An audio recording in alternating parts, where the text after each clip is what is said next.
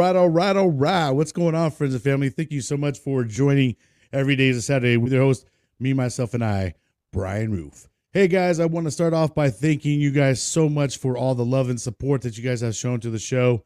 You guys keep me going, keep me motivated. I have found a love in doing podcasting. I get to meet and talk to all kinds of great people, and it's put me in touch with some really cool stuff. Also, if you guys are interested, I mean, who's not interested in some free stuff, right? I do got some stickers. It's going to be hard to see the light, but I have some, like a little bit of holographic and then some vinyl type stickers. If you are interested and you would like some free stickers, let me know. Just message me, through whatever, some means, email me, Facebook, one of those ways. Just let me know you're interested. I will send you some free stickers. All right, guys. Well, you know what? Today's another great day. We got another great interview. My next guest joined the United States Air Force right out of high school in 1986. After some medical issues were identified while he was in basic, he would then be medically discharged and then headed down to Texas, working with some big name ranches. After a couple years of doing that, he headed out to Wyoming, where he would become a part of the Sheriff's Department, working in the gang task force, and would find himself tired of the politics after 7 years. He then headed back to Nebraska, where he is a preacher and runs a nonprofit called Doose Outfitters Ministry, where they heal heroes through the message of the cross and hunting. Let's meet Chris Kniss, also known as Preach. Hey, how you doing today? All right. What's going on, Preach? How we doing, man? It's another Saturday. Yeah, buddy. Every day's a daggone Saturday, man. That's right. At least in my world, darn it. But how's Preach doing, man? I'm glad to see you. You know what, man? I've actually seen you on a couple podcasts, and, I know you got a great story to share with us, and, what you're doing out there. It's, impacting the veteran community and first responders as well. And we appreciate you, Preach. But give us a little bit of a spill about yourself. I don't know. I mean, I like you said at the opening, in '86, I went into the Air Force, and my heart was to go into pararescue, and that's what my goal was. And about halfway through, some medical issues were identified, and they were like, "You never should have made it through MEPS. What are you doing here?" Idios. So, I was in my early 20s, and I was, I grew up around horses, cattle. That's the area where we live is agriculture. So, I'd been a feedlot cowboy around home and decided I wanted something better. So, went down to Texas where they have good horses, really good horses. Not that we don't have good horses here, but, and went to work for a couple of cutting horse outfits, and ended up landing at Mark Chestnut Cutting Horses in Whitesboro, Texas. And I was down there for quite a little while, and just got homesick, was ready to step out of that. And I came back home and cowboyed here for a little bit. And I have no idea how I ended up in law enforcement, but I did. Went to work in Goshen County as a deputy sheriff and got picked up. Myself and my captain got recruited to the U.S. Marshals. And I started working the National Gang Task Force. And I did that for 7-8 years, and I just got tired of politics. Like with everything, they're as bad as the government is, and the military and their politics. And ended up moving to Nebraska. My dad was involved in a real bad motorcycle accident, and they are up there in age, and so I moved back down to Nebraska so I could help out with him. And let's see here. I was working for the railroad, spent quite a bit of time there. Met my wife. We started a commercial outfitters business. got tired of the politics and that. Everybody thinking that, they were entitled to a bag limit or entitled to a trophy harvest, and it's just like, this is hunting. This isn't a hot fence. This isn't what this is. And even then, we were putting Bibles in people's hands. That was the main goal of it. But, I was dealing with my own demons from my past. Drugs, alcohol, pornography, promiscuity. At any given time during the first 3 years of Jay's and my marriage, she could have walked out and divorced me and nobody would have blamed her because I was pretty much a dirtbag. But she didn't. She led me back to Christ. And people ask her all the time, well, why didn't you cut bait and run? And she's like, God told me he had a plan for us. And that plan was Doose Outfitters Ministry. And so in 2015, we started doing this full time. And I didn't want to go into ministry full time. I fought God tooth and nail. And you never win that wrestling match. And so I ended up becoming an ordained pastor. And here we are, 2023. We got our 501c3 in 2017. Since 2015, we've hosted 315 veterans from across the country. But, myself and our board of directors, at the end of 2022, we had a meeting and, 315 is great from across the country, but we weren't getting anybody from Nebraska.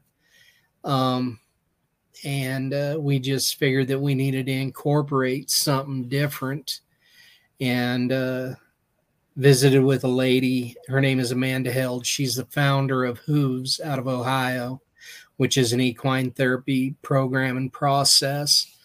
And visited with her, told her what we were about, and she said she'd love to get involved with us and certify us. So we'd be, the ministry, it'd be a certified facility, as well as, our team would be certified as well.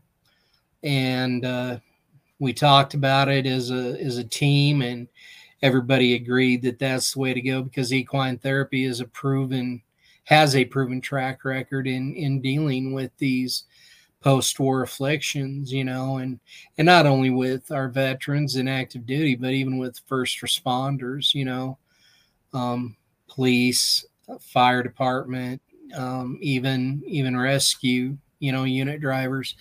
My demons all came from when I was in law enforcement, and so I saw some pretty wild stuff that really did a number on me. But, horses have a calming effect. They're a lot like a dog. But in order to get a horse to engage you, number one, they're a prey animal. So trust isn't a real big factor with them. And so you have to earn that. And you do that by being transparent with your feelings and your emotions and your mental state, because, a horse is so sensitive that it can feel a fly land on its back. And so that's the kind of thing they're very, very sensitive. They can pick up on those things. And, we figured we need to start addressing the veterans in our own backyard.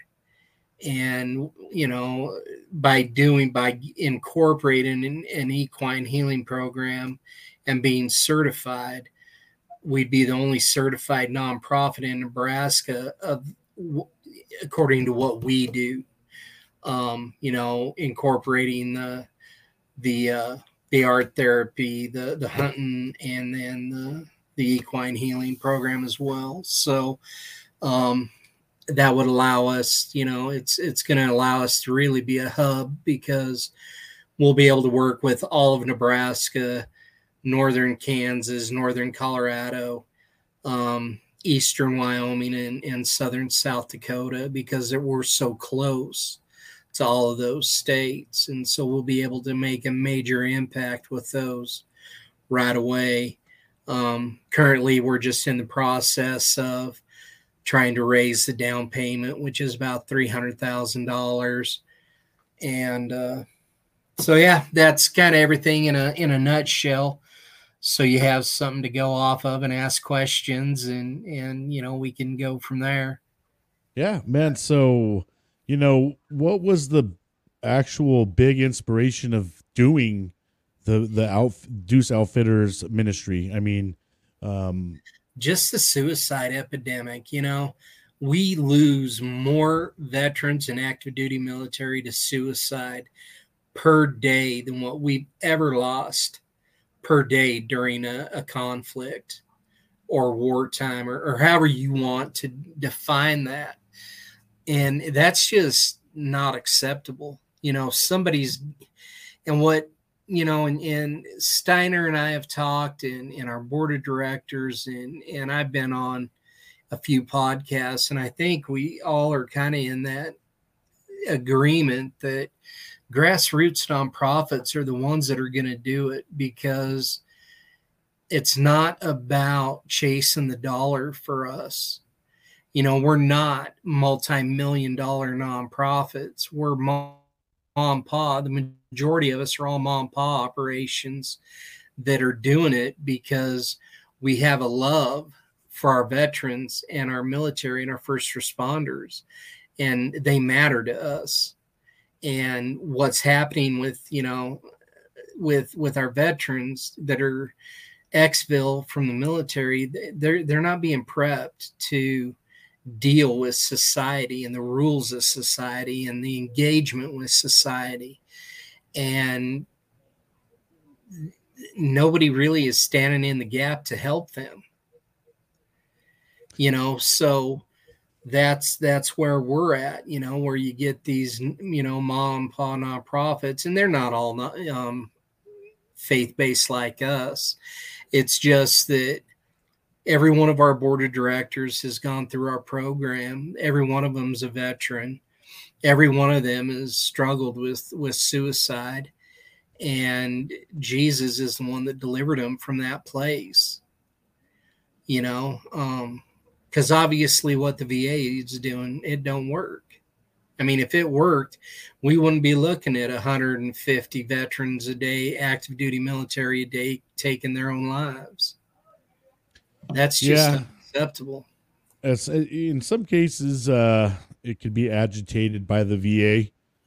Some of the situations, when sometimes when veterans speak, there comes consequences, maybe in their eyes. When they speak up about something, they get put down a whole ringer of things, and sometimes that's more of a trigger to them, because speaking from me, they constantly just want me to constantly just talk about the same thing over and over and over. It's like, oh, did you talk to another therapist? Well, yeah, but I mean, it's kind of the same thing. I think I'm getting more help, honestly, by talking to my fellow veterans and other people that have been there and gone through it with me than sitting here going to, Well, the thing is why would you revisit the past? Right. Why would you revisit what is constantly causing the demons to come and that are causing the issues that you're having? Yeah. I mean, that whole concept doesn't even make sense to me. Right. What we're trying to do is get you to forget about that past, leave it there, because it's done, it's over with, and nothing good is going to come out of revisiting it. So, that's what this is about, and 9 times out of 10, a veteran just wants somebody to listen to them and to know that they legitimately care. They're not doing it for a paycheck, and they're not doing it to be nosy, because the last thing that a veteran wants to really hear from me is, well, tell me about your experiences. Right. Why? That's just me being nosy. Sure. and that isn't it. I don't need to know that to know that there's damage and open wounds there.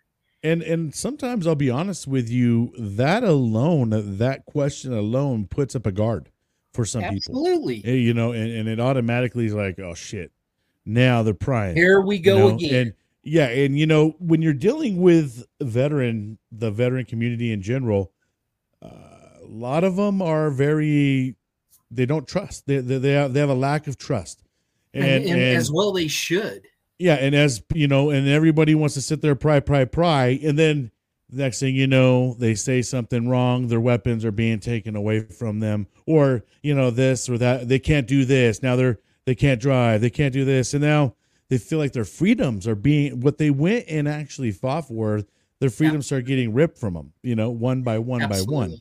by one. Like, well, this is happening. Well, here's a pill for this, but now you can't do this or that, and now we need to take this from you.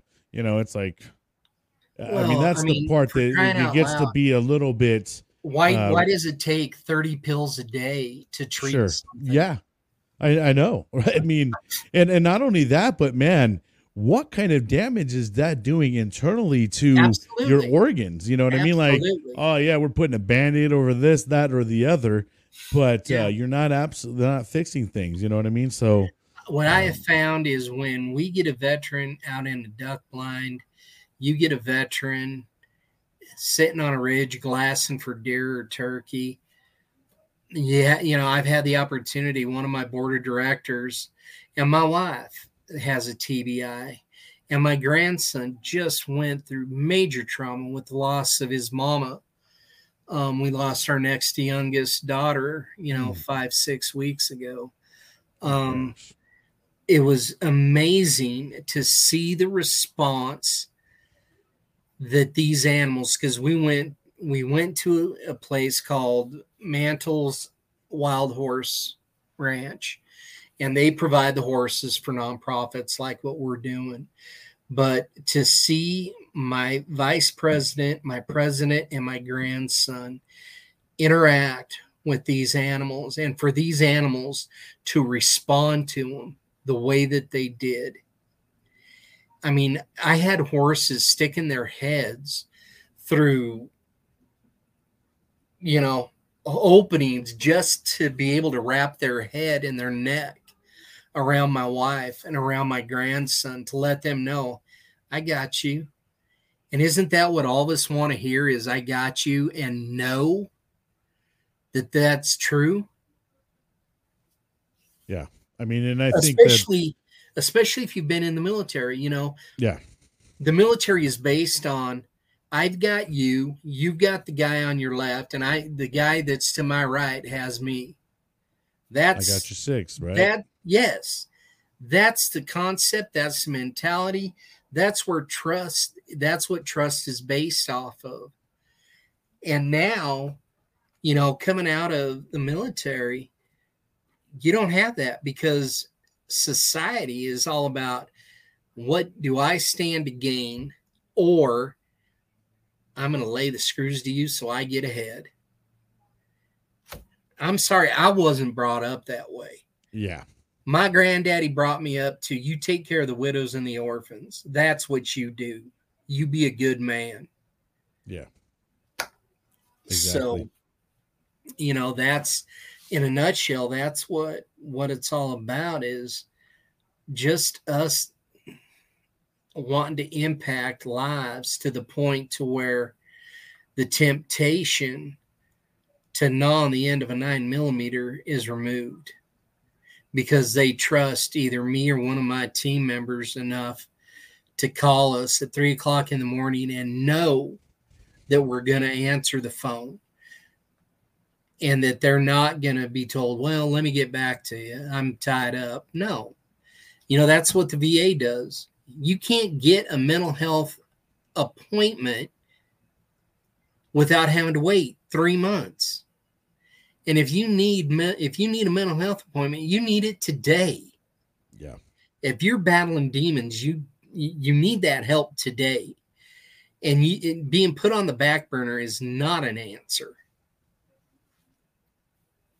No, that happens a lot, man. And it it's that's one of the bigger problems, and I do know that in some senses, like at least I can say from my own experience, what I've gone through, they've gotten better, and that's the hopeful part is they got better, but it's taken so many years, and the problem is we've gotten better, but we're still not great, and that's where we got to get to when they throw out an average number of 22, which we all do know that's just a number that's to market and everything of that. It's a marketing number. It's something that people can make money off of. It's something they can market, but the number far exceeds that sometimes. I mean, far exceeds it. So, Nebraska right now, Steiner and I was talking to another friend of mine that has a nonprofit, and we're comfortable with saying that Nebraska's losing 200 veterans a year. That's just out of Nebraska. And Nebraska's not that big of a state. In comparison to like a California where I live and other, like Florida and some of those states, Texas.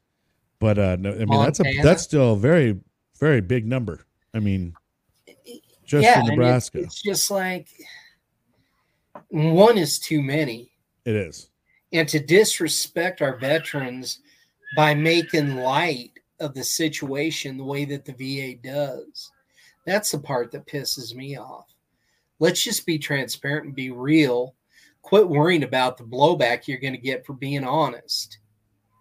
Yep. And not only that, but sometimes it's, they want to keep pounding down on your military experience, which, a lot of that's probably what a lot of us have issues with. And then there's after that, when we come home, then we have to deal with life triggers, things that put you in those kind of situations. And sometimes that could be your spouse if you're not in a good marriage or if you're in a bad situation. And so then, they have a failed marriage or a failed relationship. And then, boom, that spins them down of the whole path of I'm a failure, I'm no good. And then if they married or they had a bad spouse that just badgers them and verbally or physically, mentally abuses them. Dude, I mean, at that rate, you can't take it. You know what I mean? And I know I've been in situations like that. Right. Me too. I caught my second wife in bed with my best friend. I mean, I'm like, So I caught my first wife. Yeah. But. And boy, I tell you what, man, it's that stuff right there, since you down, your PTSD and everything just heightens. And I'm a firm believer, man, when your mental state is not in a good place, that's when you're bound to make the most bad decisions, regrets, and just do things that you're like, gosh, damn, why did I do that? Well, because, man, you were ill. You were not well. You didn't have a temperature or something like that, but you were ill mentally, and that puts us in bad places. That makes us do bad things. And the sad thing is they are convinced that by taking their own life, that's the answer to the problem, but it's not. Right. They tell themselves, my family would be better off. My wheelhouse would be better off. They don't realize that the ripple effect that it has, it rips through the families. And I've told people this on previous podcasts, but 1 out of every 3 kids that has a parent that's a veteran that commits suicide falls into the risk of suicide themselves. 1 out of every 3. That's 33% of the kids in our country. That's huge in itself. And right now, the leading cause of death in teenagers is suicide. Yeah. It sucks, man. I mean, and it's hard. It's rough. And the part that it gets me, I guess, too, is this stuff isn't new. It's just that it's just way more in front of our face because it's more accessible. So that's the concerning part to me, man, is Yeah. how have we allowed this to get away? We go make epidemics about this, that, or the other, but we don't want to Because go talk about the suicide, because even it at that point shines in a time, light, people have to start saying, well, shit, we're failing our people. right? You're starting to It fail your shines a people. light on the VA's failures. It shines a Right. light on the bureaucrats' failures. It shines a light on the military's failures. And do you think anybody in any three of those bodies is going to stand up and take accountability for for failing? The Unfortunately, individuals that's the that world. gave them the right to sit where they're at, eating Yeah. bonbons and sucking on a cigar all day. See, Come unfortunately, on. that's the world that we live in, though, is there's no accountability and no one wants to take ownership. And so Nope. that's how problems don't get fixed, because in order for you to fix a problem, you have to identify and accept that either you failed or something you did failed or something of that nature. That's the only way you'll be able to change it. Because Absolutely. if you go in with the same mindset when it failed, chances are, man, it's going to do the Absolutely. same. You're going to get the Well, it's same just result. like, it's just like getting the veteran to verbally acknowledge, yes, I have mental health issues. I'm going to say 90% of veterans won't verbally acknowledge it Yeah, because you're right. doggone it, we're war fighters. We've seen stuff that would make babies and mothers toes curl backwards. And so, you talk to a war fighter that's at the top of his game, in the top of his field, and if he says anything about there being any mental health issues, head trauma, they're jerked off their team. Now, if you're the very best at what you do where you're at, are you going to accept that? Heck no. Why would I let you do something that's going to affect my team plus affect me? That ain't going to happen. The other side of that coin is if you haven't claimed it while you're active, you can't claim it when you're inactive, when you've retired or what have you, in order to get the benefits for it. So what do? There's such a stigma about it that it drives me nuts. The reality of it is probably 95% of all of creation, every man, woman, and child is taking a ding biscuit. I know I do. I can't go to Walmart without feeling so much anxiety. I feel like I'm going to puke and my heart's going to jump out of my chest. And it's worse if I don't take it. Yeah. So, it's just about addressing the elephant that's sitting in the corner. Well, Let's be let me honest tell you with each other. something Let's be too. transparent. Yeah, I will tell you this because I cannot really speak for the generation of now. I can just speak from my own experience. So when I got home from being in a combat zone, in 2003, got ready to get out in 2004. The military, I hate to say it, but when you're getting out, they can give a shit about you at that point in time. Absolutely. Because you're not there to serve them anymore. So yeah, their when they answer start to this, decompressing you is giving you 30 days of no job. yeah. So I mean, for me, so yeah, it's like here's you saved up some extra time, you get some extra time off. But man, for one, when I left, right, I didn't know what PTSD even was. I didn't even know what PTSD even was, right? I didn't know what that was, didn't know what the feeling of it was, any of that, right? Until I experienced it one day, walking from getting out of the movie theater. Me and a buddy, we were walking back to our car, and I mean, this was probably early 2004 when I'm just about ready to get out, and I had been home for a couple months now, and just walking, and all of a sudden this Amtrak went by, and it made me like black out and just might go cold, like a cold sweat. I couldn't even express like what I was going through. And I like just like paused and like blacked out, and my buddy's like, "What's up, man? And I'm just like, I couldn't even talk. I felt like I was just frozen up, man, and I had no idea what I was going through, right?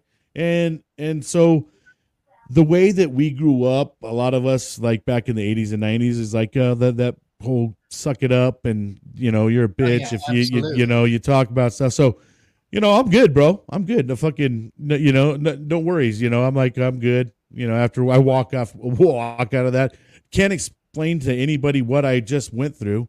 I couldn't even explain it to myself, so to speak.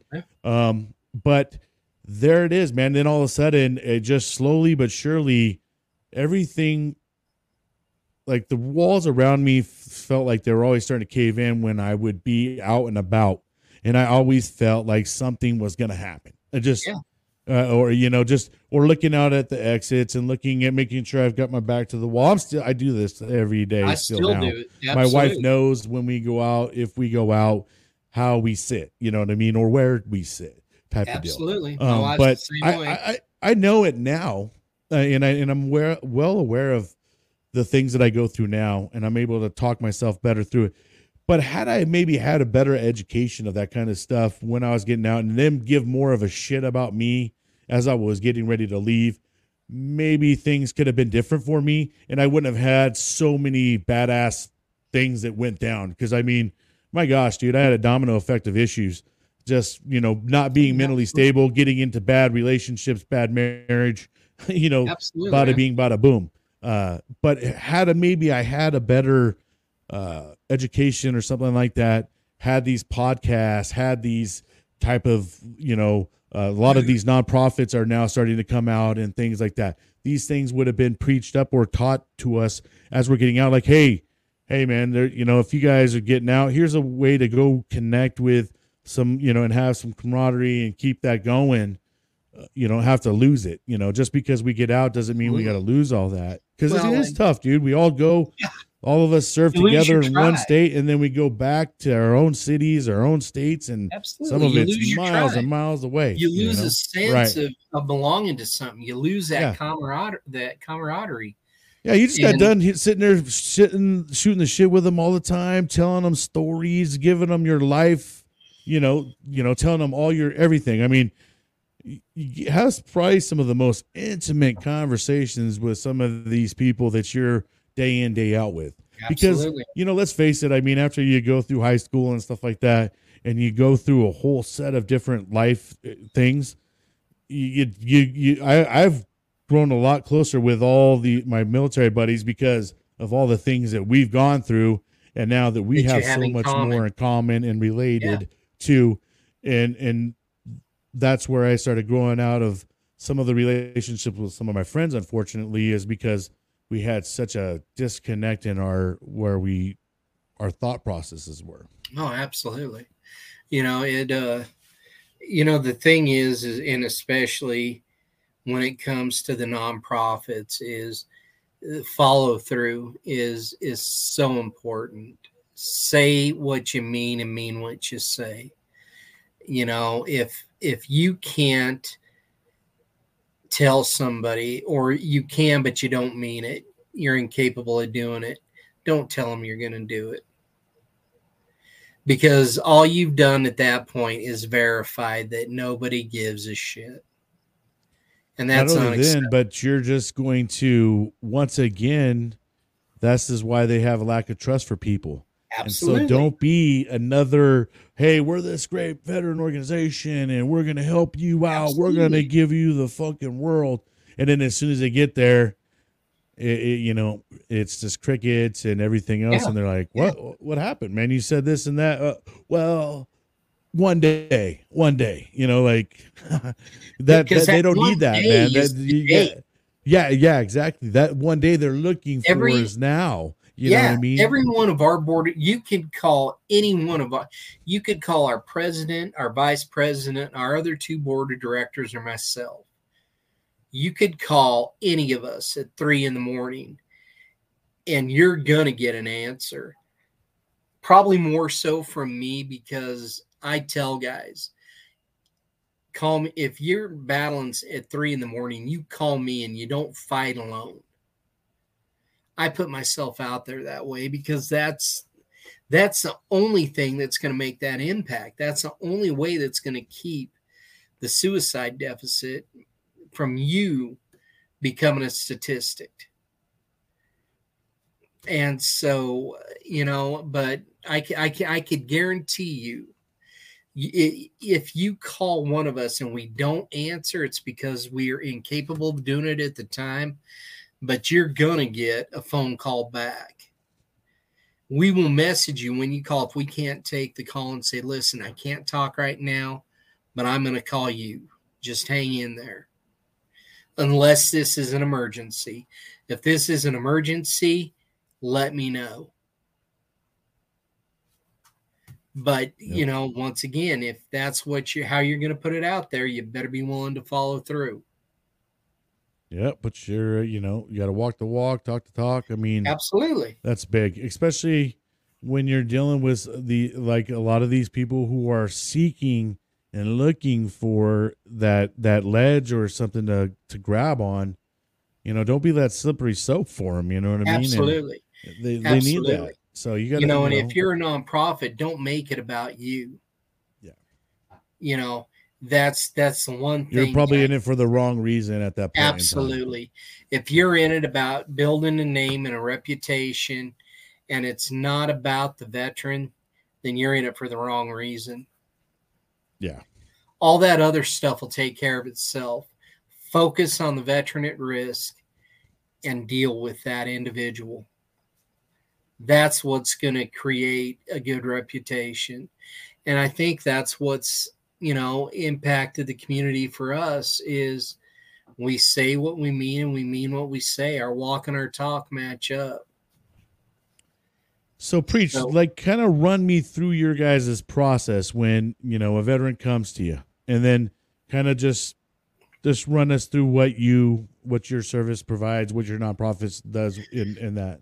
It depends on what they're coming for. We just, number one, if you haven't come through an organization that we work with, you're coming on your own. All you got to do is call us. And what we ask you to do is send us verification, send us, a copy or a snapshot of your DD-214. So there's verification. And then we'll have a conversation and we'll talk, kind of a vetting process, just to get to know each other and, what's to be expected and what's not acceptable.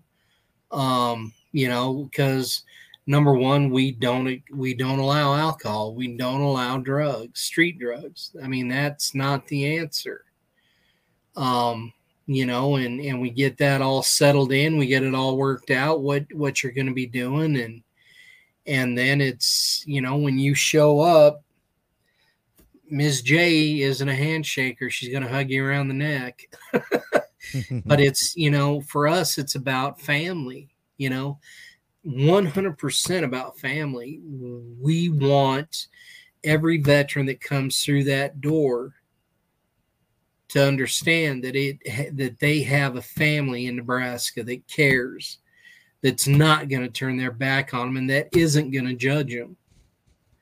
And that's the key essentials right there, is those three right there, because that's what builds trust. And it takes so much to build trust, but all it takes is that one screw up of you not following through with your word. Yep. 100%. And it's ruined. And you're not going to gain that trust back from a veteran. You're just not going to do it. Not easily anyway. But so we, that first night that they're around, we have a Ms. J, of course, and her cooking, you better be on a diet for a couple weeks before you show up. Because she's going to fatten you up. But, it's just breaking bread and spending some time talking and fellowship and just getting to know each other, chewing on the fat, if you will, and, if we're hunting, it's getting to bed. Try to get there by 9 because we're going to be up probably by 3:30, 4 o'clock, so we can get that first crack of light.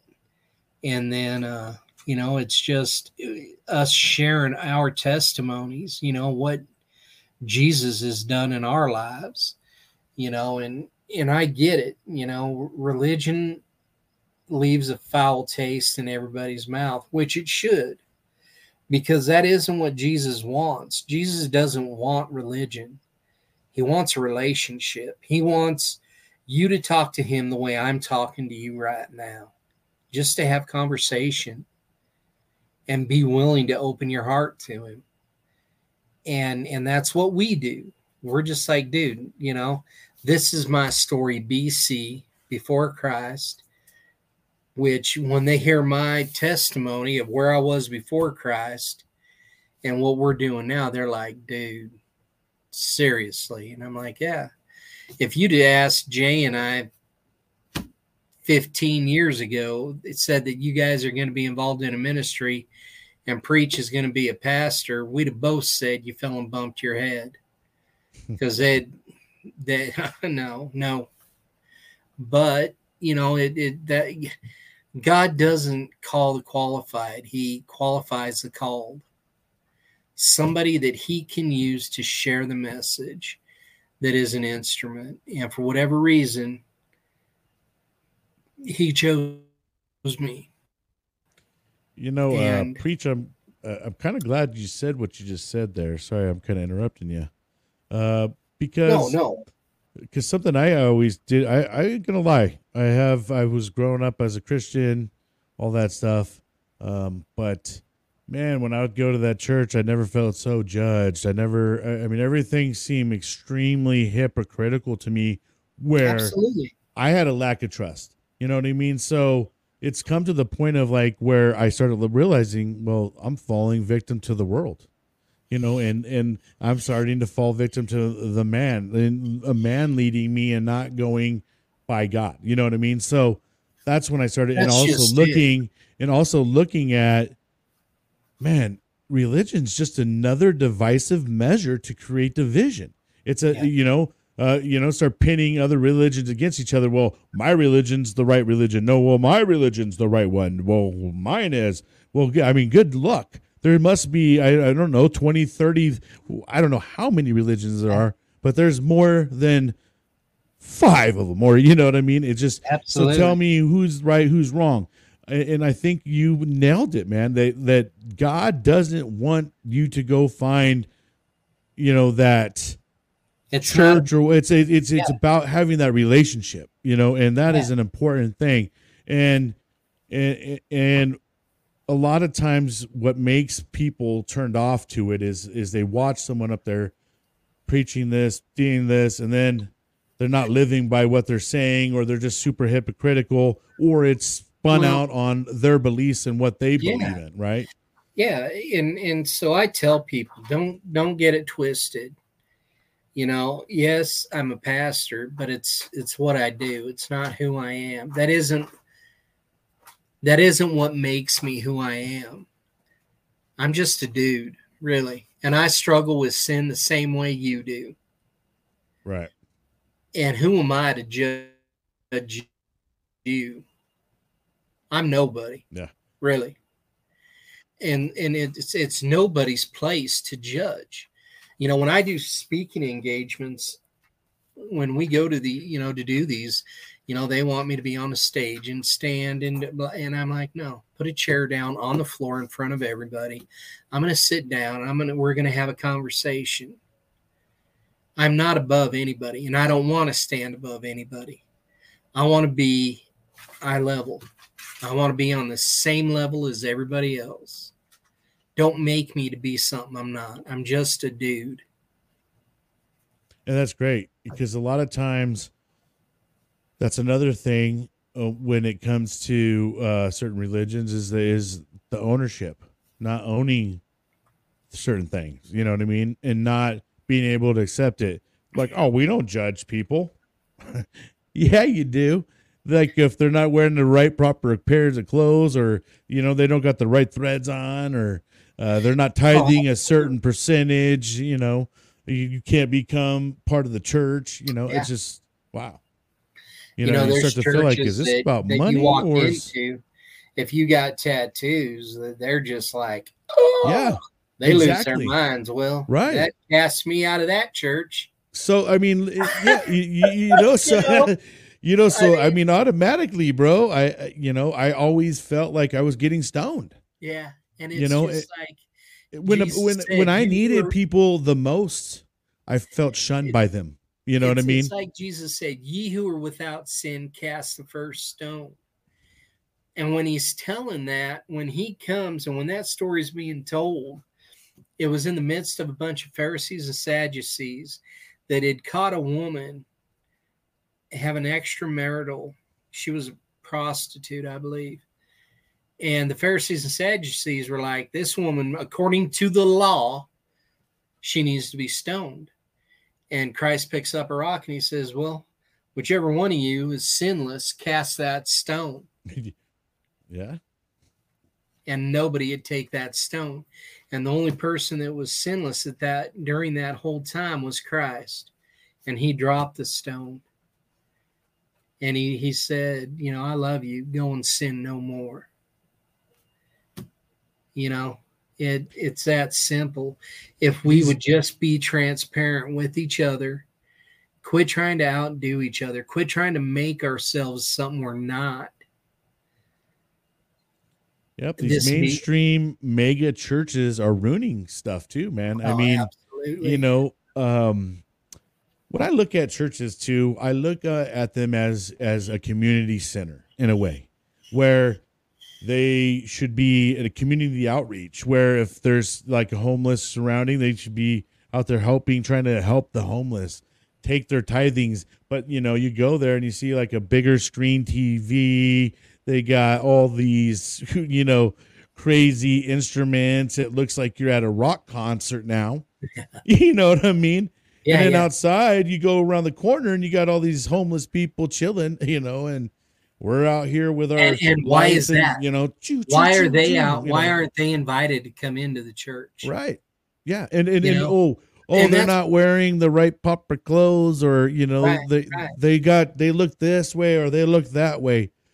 That's the part that has turned so many off. I mean, absolutely. To that part of the fellowship of going and meeting people, now you're like, good Lord, who can I trust here? Yeah. Or, who's that one that's just here to like, look what they're wearing today, Yeah. Well, and that's the cool thing about our home church. Our home church supports us, but, they are about impacting the community. Thanksgiving, we deliver over 250 meals to families in the valley in need. Same way at Christmas, we are an outreach, and that's what Christ told us to do. Christ didn't tell us to go to church and sit in the pews and claim to be holier than thou. What Christ taxed us with is go out and make disciples of all nations. Well, you can't do that having your butt glued to a church pew. And that's where most people are comfortable, is being a member of the frozen chosen. Now, I'd rather be out. I'd rather you and me be out. And yeah, it's one-on-one. But I'm going to get something accomplished when it's you and me. I can share my story. I can be transparent with you. And you don't. It's your choice whether you choose to be transparent with me or not. But you're going to get you're going to get who Chris Kniss is. And that's where, I would never make being a congregational pastor, because being a pastor of a congregation, you have so many people that have placed you on this pedestal as being this spiritual leader. And it's like, who do you worship? Are you worshiping Jesus, or are you worshiping this man? Man, right. Yeah. He's just teaching you. it's not about him. It's about you getting in your Bible, reading your Bible, getting to know who Jesus is, getting to know who God is, and building on that relationship, spending time in prayer, spending time out in creation, talking to God like I'm talking to you right now, and seeing things. One of our board of directors, and I'm not going to put his name out there without talking to him first, but last year during deer season, we don't ever use our sanctuary property to hunt deer. It's just not something we do, because we're trying to increase that population and get some real nice mature bucks on it. But so this board member asked if I'd take him out there and just let him spend a day sitting and watching. I'm like, absolutely. I came back that night, and I saw him walking through the woods at me, and I opened my door and was getting ready to get out, and dude, he just wrapped his arms around me. I couldn't move, and I'm like, and he's like, thank you, thank you, thank you. I'm like, for what? He says, for me to witness God the way I witnessed him today just changed my whole aspect of things and the way I see things. And he said, I saw 5 big mature mule deer or whitetail bucks running through here, and so many doe and ducks and geese and this and that and the other. And I said, you saw how many mature bucks? And he told me it was 5 or 6. I said, well, you got a whitetail tag. Why don't you come out here and sit and take one of them? The only deer that's ever been shot off that property. And he shot a beautiful mature whitetail buck that I think he probably scored 160, 165, probably 200 pounds. I mean, just a monster whitetail buck. And that changed that individual. The hunt didn't, but the precursor to the hunt is what changed him. And it was an amazing change. It was amazing to see how God used that day and how it changed this individual's life. I mean, it was amazing. It was amazing to be a witness to it. And so, I guess my point being is a lot of healing can take place out in the woods or up on a ridge or even, just sitting on a front porch with a cup of coffee and talking to somebody that knows what they're talking about and that cares. Yeah, you'll be surprised how much just going out and listening to the nature sounds will help the mental health. I mean, I know when I'm at my worst times, I like to go by a running little creek that we have up by us and just go listen to the water running and the birds chirp, and then have that time of being able to just take off my shoes and kind of become one with the ground, and just, take the phone, move it away from me, get it out of my hands. Well, and you said it right there. That's the other part. That's the quintessential part to this whole process is unplugging from society, unplugging from all the garbage because all this fed through our is eyes and our ears. It's just like, and we tell our guys, do yourself a favor, shut that thing off, unless you're going to talk to your family. But I encourage you to go ahead.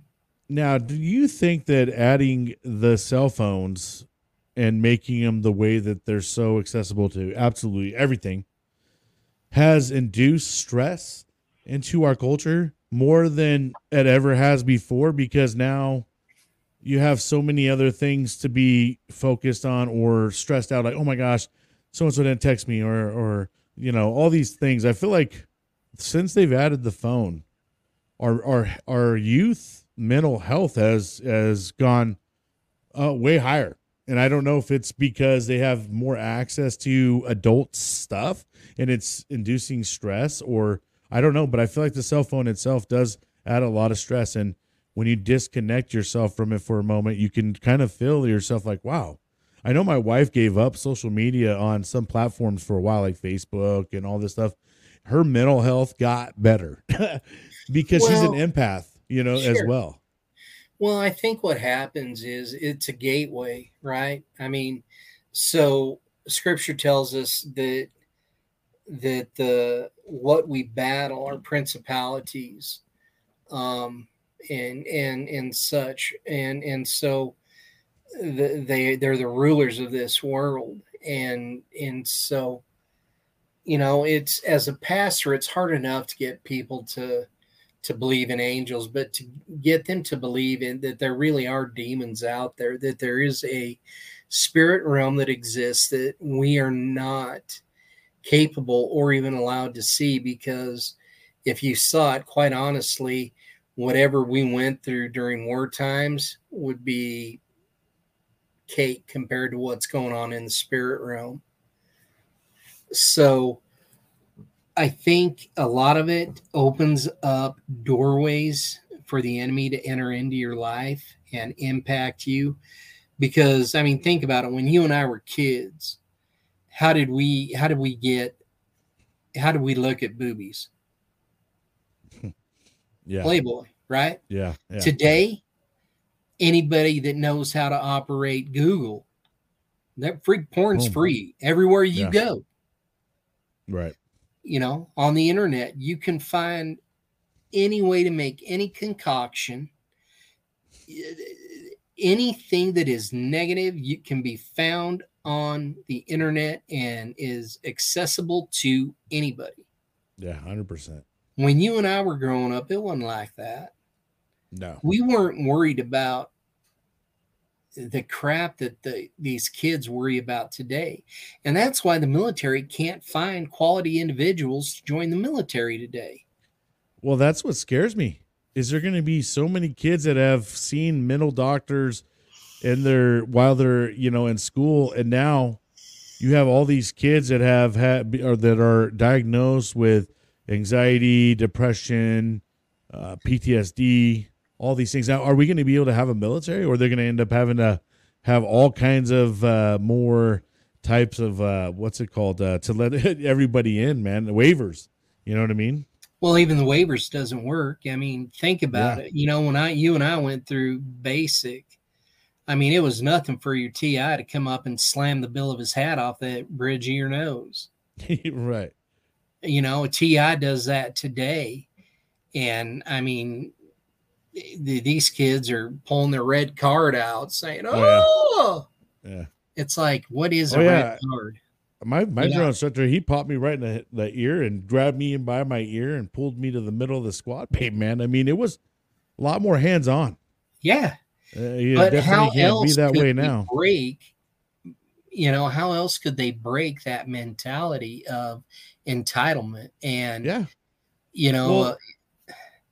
our enemies aren't nice. Our enemy ain't nice, and part of being in boot camp is learning how to deal with absolutely, the most, because I mean, what do you think when you get caught by the bad guys? You think they're just gonna be over here giving you some lollipops and what's your favorite show? What's your favorite show you want? You show them that red card. You got a stress card? I mean, come on. Nah, so, and that's what I think that's what separates these big city kids from these Midwest culture, is because, especially these kids that grow up on ranches and farming in these rural areas, because they don't have time to sit in front of a video game or to be on their phone. They've got things to do to keep that farm or ranch up and going. They might get Saturday night, or if they're in sports, get Friday night. But other than that, they're working. That's the way it was with me. Well, now I'm starting to see them on TikTok, man. I'm starting to, because they're ranching on TikTok now. I mean, because and the other side of it is now these kids are getting good enough at playing these games. They can go on YouTube and play games on YouTube and get paid for people watching them to play games. Yeah, I know. And now, well, then that gives everybody that impression. So these kids are like, you telling me I could play Call of Duty all day long and make money? What? Yeah. No, man, it doesn't work that way for everybody. Yes, there are those people out there that get it, but I'm going to ask them how long it took them to get there. But yeah, some of these things are really, I think, giving our kids or our future generations a little bit of a false narrative. And some of them are. But that's what the enemy wants. Right. If he can infiltrate their minds at a young age. Right. You know, I mean, I can remember when we first started our ministry, we were working with an organization that was nothing but Tier 1 operators that were still active. And through social media, we weren't allowed to share anything. And that's why for so long last year, when we ended up at Hero Stock, 95% of the people that were there were like, where are you guys from? And we're like, Nebraska. And they're like, why haven't we ever heard of you? And so then you share with them, this is why. And they're like, man, I wish I'd have known about you 3 years ago. So that's what, after Hero Stock last year, and hooking up with Steiner and Jesse, we came to the decision it's time to impact our Nebraska veterans, and try to make as much of an impact on them as we have, the veterans from across this country. Now, don't get me wrong and get it twisted. We're not perfect by any stretch of the imagination. Out of those 315, we've lost 2 that made me physically ill to have to say that, that they didn't reach out to us, and the hardest thing to do is to stare that family in the face and say, there's nothing you could have done.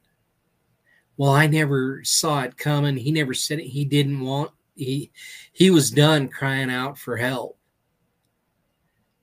When they go off and you never saw it coming, they were done crying for help. They didn't want to be stopped. And so that's the part that's a burden that I think nonprofits need to realize, and they kind of got to carry that, and they've got to be willing to carry that. This isn't fun and games, what we're doing. This is spiritual warfare that we're engaged in every single day. So, absolutely.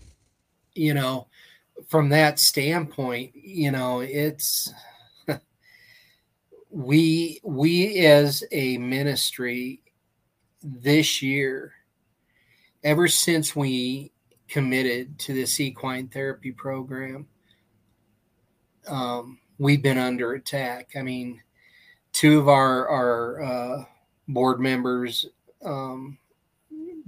had divorces. Our next youngest daughter was taken from us. Shortly after that, 3, maybe 4 weeks after that, I'm in Colorado having emergency surgery because I'm going through internal organ shutdown. Gosh, man.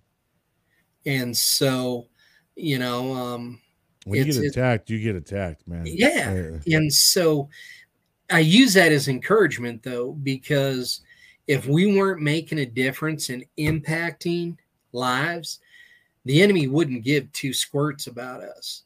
But when he's coming after us because we are impacting lives, that's when you know you're doing the right thing. And so, I tell our team that, stay focused and stay ready, and when I say ready, I mean battle ready. I mean, you better be prepared to strap it on every morning and get, if you're going to dance with the devil, you better be wearing the right boots. That's all I got to say. Right. And thank goodness that, God had me in the palm of his hands, because I told my wife, I said, go home and get some sleep. They got to take me to Colorado. Well, to start off, what it was they come in and said, you got to have surgery. And I'm like, so is there any way that diet and, medication can deal with this? Because I don't have time for surgery. I don't have, and the surgeon looks at me and he says, Mr. Kniss, what is it you do for a living? I said, I'm a pastor. He said, all right, you just made this real easy for me. If you don't have surgery, you're going to die. And my wife and I just kind of went. And so I'm like, okay, Jay, well, even finding out what was going on, that wasn't the easiest thing either, because we couldn't find a transport to take me from our hospital in Nebraska to Loveland, Colorado. All of the both flight for life units were out of commission. None of the local ambulances could do it. So it took an ambulance crew from 60 miles away, or 45 miles away, I guess, maybe, to come down, pick me up and say, yeah, we'll take him to Colorado. And so they were on their way. I told my wife, I said, Jay, go home and get some sleep. I said, because you won't be able to make it. We've been up since 4:30 this morning. It's now, I think the ambulance ended up getting there, so it was 3:30 in the morning the following day. So we'd almost been up for 24 hours. I said, go home and catch a few winks. And she's like, all right. Well, thank goodness our sister-in-law said she'd come with, because she drove. But, that whole time, I never felt any anxiety. I was never worried. I was calm. And I told God, I said, if this is the final curtain, just let me say goodbye to my wife, and I'm good with it. Take me home. So I never felt that anxiety of I'm dying. And they took me into surgery I want to say it was about 10:30 in the morning that following morning. And the next thing I remember, it's 2:30, 3 o'clock in the afternoon. And I had 4 pretty good gashes in me from where they had to operate, but I never had any pain. They kept wanting to give me pain medication. I'm like, I don't need it. I said, what I'd like is something to eat, because I'm starving to death. I'm a big fella. They're like, we can't get you any food until, the surgeon tells us what the diet is. And it was 8:30 that night before he come in, and he's like, he's looking good. He's doing good. If he isn't in any pain and isn't on pain meds, let him eat. And so, and I didn't overdo it. I think I did some Jell-O and some pudding and an ice pop or something like that, and a cup of coffee. And that next morning I ordered a full breakfast, and they come in and they were like, how are you feeling? I said, fine. Do you need any pain meds? I'm like, no, I'm good. I'm ready to go home. And they're like, well, have you had, done this, X, Y, and Z? I'm like, yeah, I've done them 2 or 3 times. And they were like, did you have surgery yesterday? I'm like, absolutely. Trust me. You want to see the puncture wounds? It looked like I'd been shanked. And they were like, we've never seen anybody go through this surgery and come out on the other side in the shape that you're in. And they're like, we'll get the release papers ready and you can go home today. So, I mean, I was in the hospital on Sunday, surgery Monday, and home Tuesday. Now I'm still on light duty because, the wounds from the surgery, they don't want me to get a hernia or something. So I'm still on light duty, but it's like, everybody's like, you don't even look like you've ever had surgery. And I'm like, it's the grace of God. I'm telling you, when he's got his hand on you and you're in his will, it's amazing what happens and doesn't happen. You've just got to be willing to submit your life to him and say, use me. Right. And he will. It's the most dangerous prayer you can pray is, use me to your full access.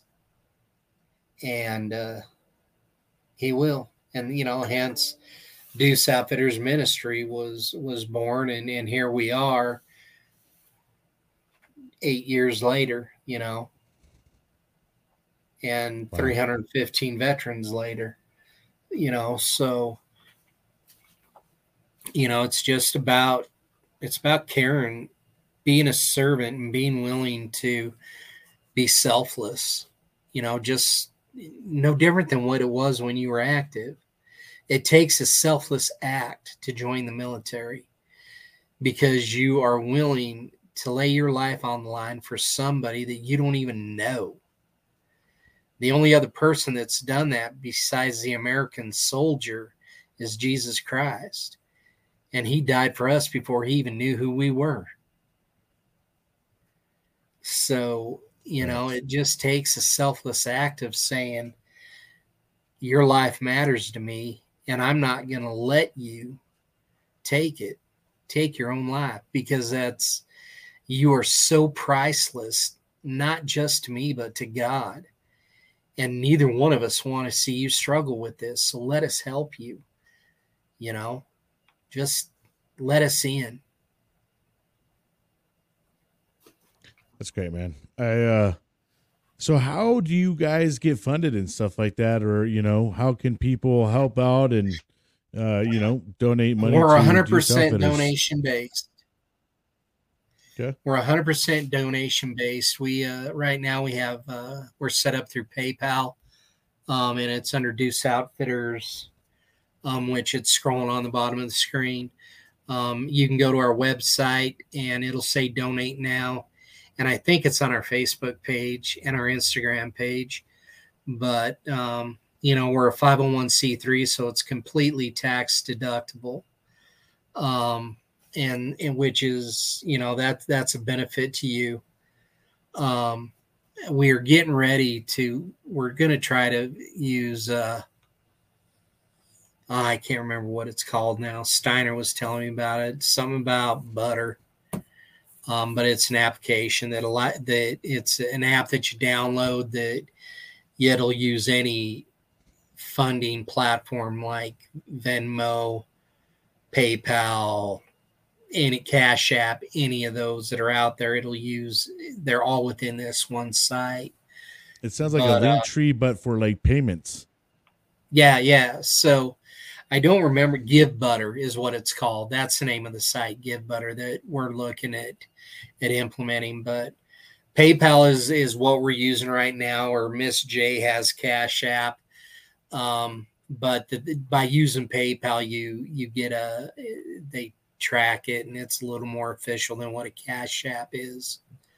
So, we're 100% donation based. We bring these veterans in.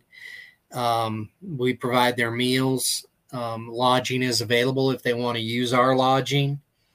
And as soon as they get here, we reimburse them for their hunt licenses and tags. So the only expense that they have is their travel expense. And that, all they got to do is get here, and they're going to get money back so they can get back home.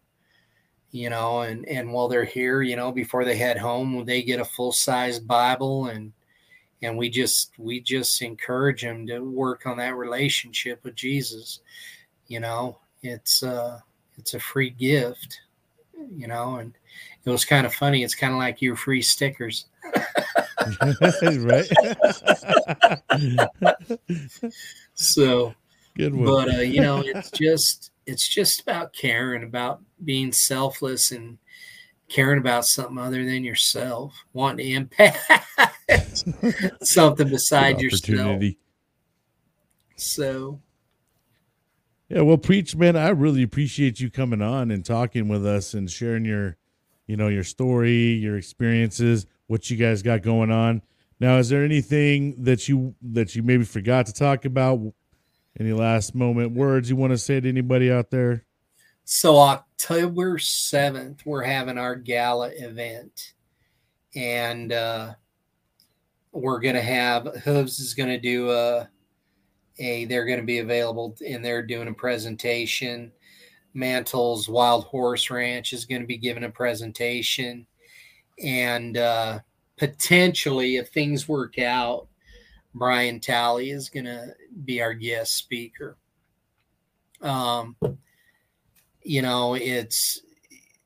We should have had this, if we'd have been thinking, we'd have had this equine therapy program up and going 2 years ago, because there is such a need for it. And we're in a position now where, this needs to happen yesterday, because every day that we aren't up and going, we have veterans that are taking their own lives, and we're missing veterans because there's veterans that don't care about art, and there's veterans out there that don't care if they ever touch a gun again, let alone take the life of something again. Yeah. So, that leaves us with the alternative, which is the equine healing program, which we've got to have the facility, which is, phenomenal. I think if you watched, I think it was Contagion, I think those guys brought up the facility and showed it when we were talking. I think they did. It's got an indoor arena, an outdoor arena. It'll house, I believe, 18 horses. It's got 110 acres. We can use it for dual purposes, because we can actually use it to hunt, minus long gun hunting. I don't ever want to use it to use long guns. And it'll allow us to sleep. I think we figured between 12 to 15 individuals at any given time. So, it's important, and the track record is there, and it exists for how equine healing has affected the veterans and dealing with post-war affliction that often leads to suicide. And so, it's just one of those things that, it's a tax deductible gift, and you're giving to a super awesome cause, because our money goes right back into the program. Jay and I haven't taken a paycheck in 7 years, 8 years now. It's just the food that's on our back comes from our endorsements. And, there are individuals that do support Jay and I personally. But as far as, taking from the ministry, all the money goes back into the ministry. So we can provide the types of, the quality of meals we provide, and we can reimburse them for the reimbursements happen for the tags and licenses. And, it's all about the veteran. It's not about any one of us. That's great, man. I really love what you guys got going on. And, adding that equestrian is going to be a whole nother edition, like you said, to help others. And we need these different things, because you kind of hit it up, not everybody likes to do this or likes to do that. But if we give everybody that likes something an opportunity to go do it, I mean, how Absolutely. Awesome is that? You know what I mean? So, well, and the thing is, I've just actually heard about something for skateboarders, for guys that like to skateboard. I was like, what? That's crazy. Yeah. No shit. I mean, well, the thing is, and what's so cool about grassroots nonprofits is you deal with the people that you're talking to. You aren't dealing with one person over here to show up over here and deal with this person.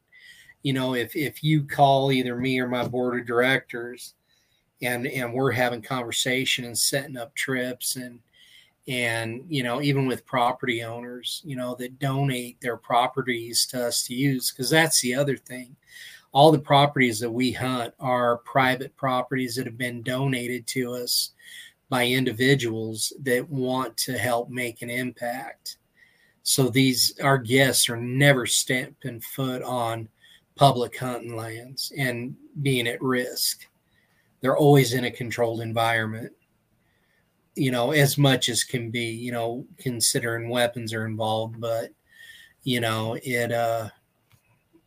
it's just about people being willing to serve a greater cause in themselves. And so we never ever wanted money to be an issue of why a veteran isn't seeking help.